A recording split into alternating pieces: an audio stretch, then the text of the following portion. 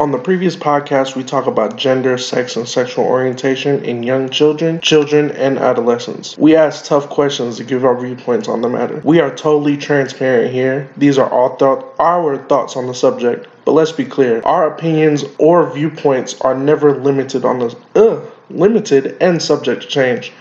We understand that for the LGBTQIA+ community, this is part of their life. This is a part of their being, and it is constantly part of an ongoing global discussion and is constantly under attack. On this episode, we mean not to put lighter fluid on the raging fire of the phobias, and it is abundantly clear that we both have opposing viewpoints on this issue. And as we state in the podcast at least once, this is the whole point of this podcast. What we mean to do is to open up a healthy discussion about this issue, and we're both on different sides, and we can participate in this discussion. Thank you for listening to this podcast. Bye, folks.